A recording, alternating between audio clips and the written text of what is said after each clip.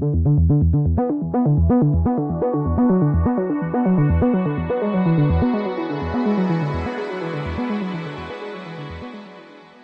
to World Policy on Air, a weekly podcast from the pages and website of World Policy Journal, published by the nonprofit World Policy Institute in New York. I'm David Alpern. On this week's show, posting June 19th, 2015, we'll be speaking with Sophie de Beauvais of the Fondation pour l'Innovation Politique in Paris about her WPJ blog post headlined, Ending the European Refugee Crisis. We'll also point out top stories in the WPJ spring issue. But first, some timely insights from Washington with Paul Brandus, who runs the West Wing Report's news service. Well, other than advisors, the U.S. won't put boots on the ground in Iraq to counter the spread of the so-called Islamic State, but efforts to train Iraqi troops are stumbling. The Pentagon acknowledges that a U.S.-led training program in Iraq has turned out only 7,000 Iraqi soldiers since last year. That's less than one-third of the goal. Defense Secretary Ashton Carter tells a congressional panel that the Iraqi government simply is not producing enough recruits and needs to step up its efforts. Carter has made no secret of his contempt for Iraqi forces, blaming what he calls their unwillingness to fight ISIS, which now controls big chunks of Iraqi territory. More popular than ever, Russian President Vladimir Putin's approval has jumped to 88%. That's according not to some Kremlin-controlled poll, but to a survey by Pew Research, the well-respected Washington-based firm. White House Press Secretary Josh Earnest tells World Policy he's skeptical that the Kremlin boss is really that popular. The Obama administration continues to believe it's only a matter of time before sanctions and the low price of oil hurt the Russian economy enough for Putin to feel the political heat. And remember how President Obama and Pope Francis worked together to improve U.S. relations with Cuba? The White House has now taken note of the pontiff's warnings about global warming, how it's man-made, and how the use of fossil fuels must be curtailed. A West Wing source says the president and Pope may team up again to advance their common agenda on this vital issue as well. For World Policy on Air, I'm Paul Brandus at the White House.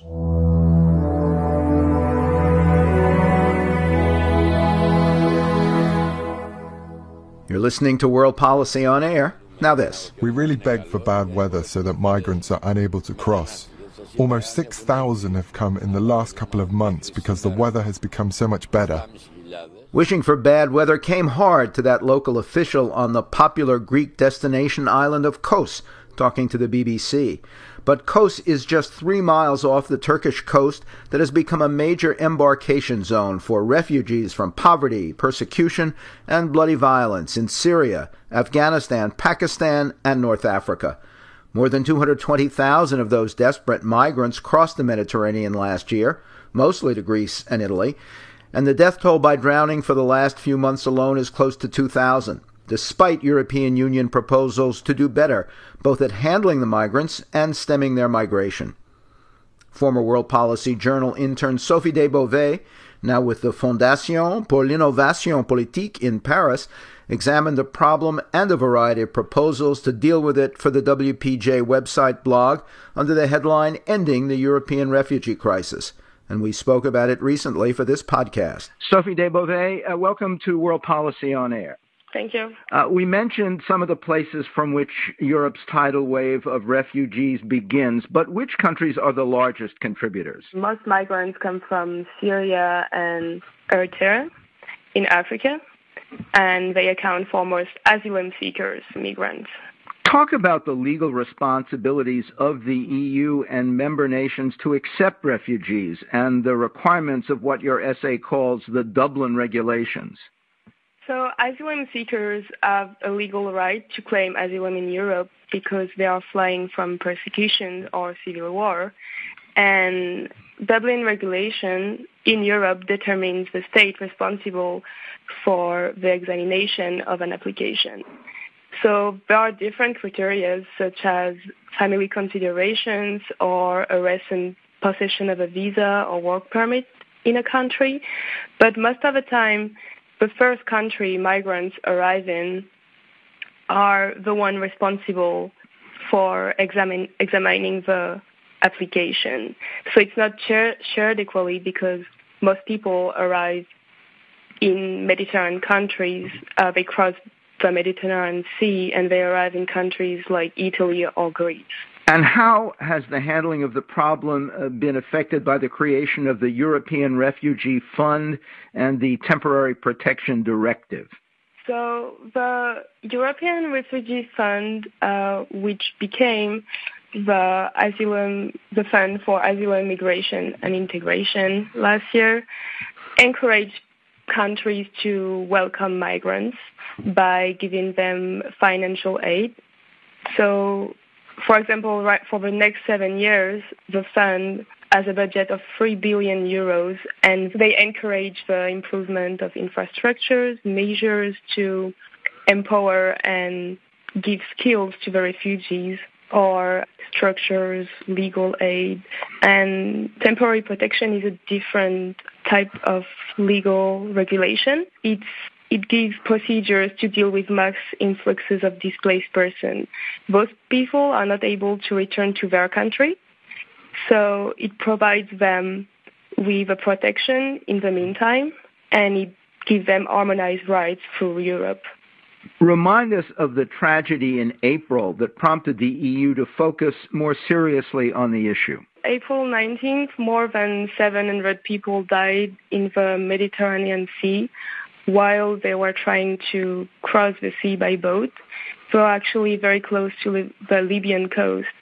And before that, the EU probably did not realize how important the issue was, and it fostered negotiation to change the asylum policy in Europe.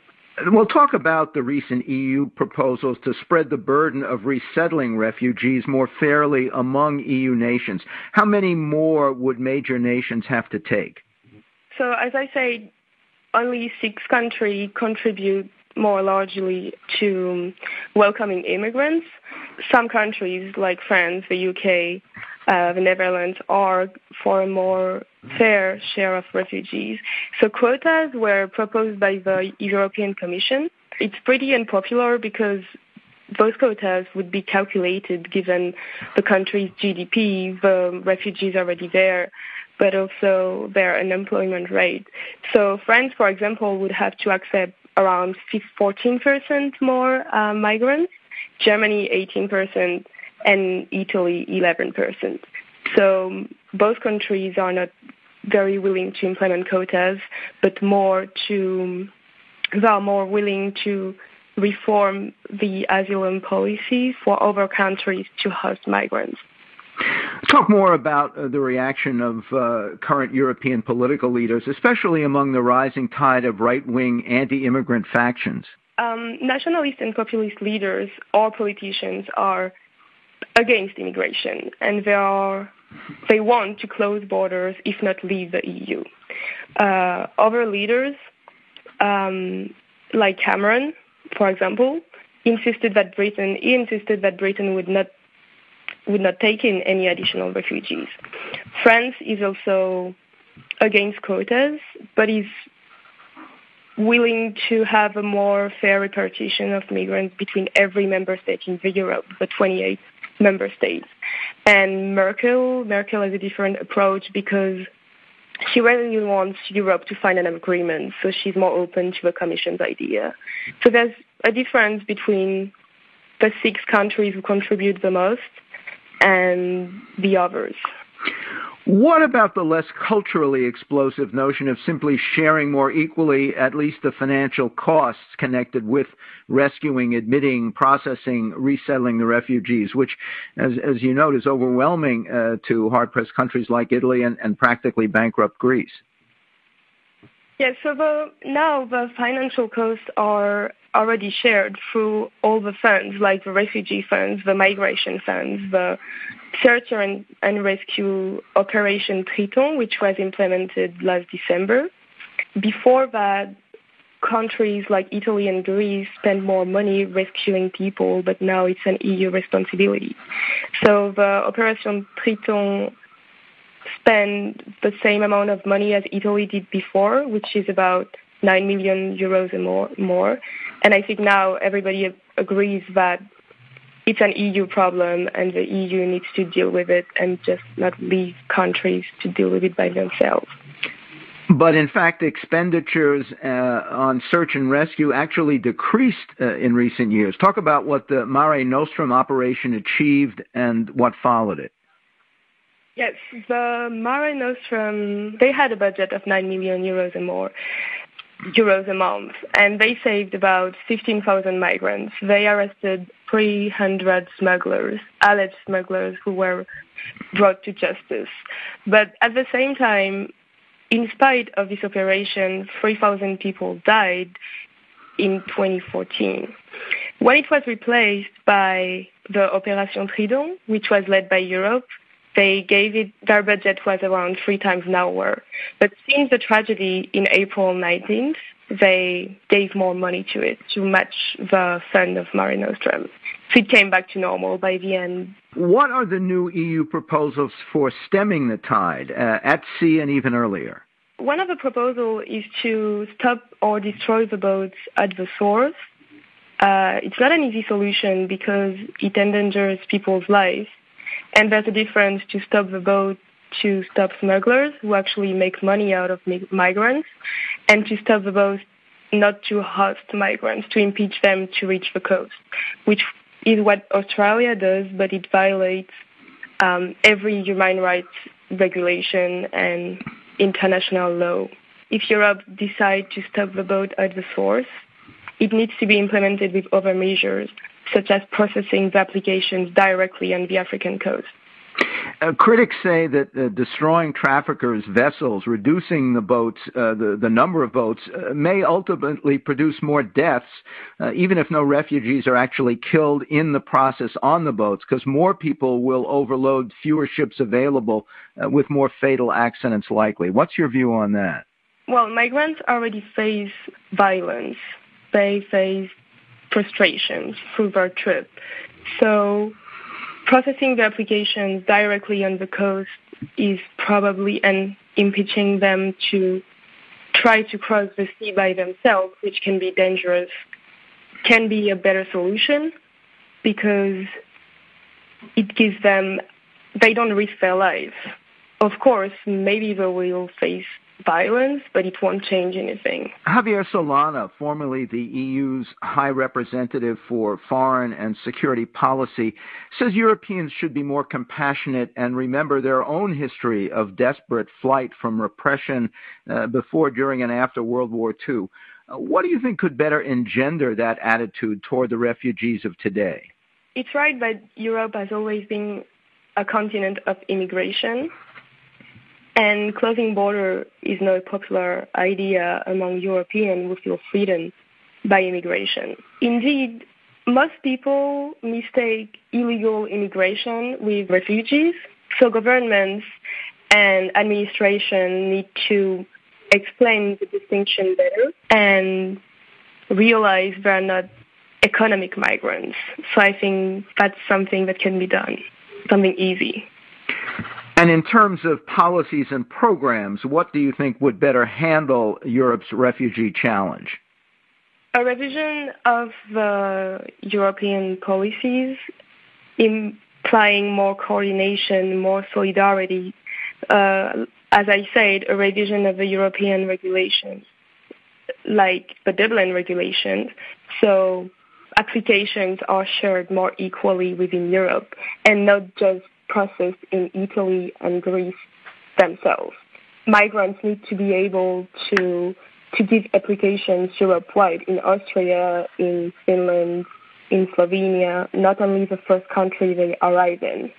So Italy and Greece can have better understanding of applications, and other countries can host more migrants. In these difficult economic times, which are continuing in much of Europe, do you think there has to be some sort of absolute limit on the number of migrants, for whatever good reasons they may have, to be taken into the populations of the European nations? Well, technically, it's difficult to argue there should be a limitation. At the same time, it's, to be honest, not all the migrants can come to Europe, especially because with the asylum seekers every time economic migrants and illegal immigration are sneaking in. So I think instead of calling for limitations of asylum seekers, maybe European leaders should call for an international cooperation and call for other countries within the world to accept these asylum seekers in their countries. The same happened in Asia in the 70s, and refugees from Vietnam went all over the world, and I think the same thing can happen now with Africa. Sophie de Beauvais, thank you. Thank you. Formerly at World Policy Journal, Sophie de Beauvais is now with the Fondation pour l'Innovation Politique in Paris. Her essay on the WPJ blog is Ending the European Refugee Crisis.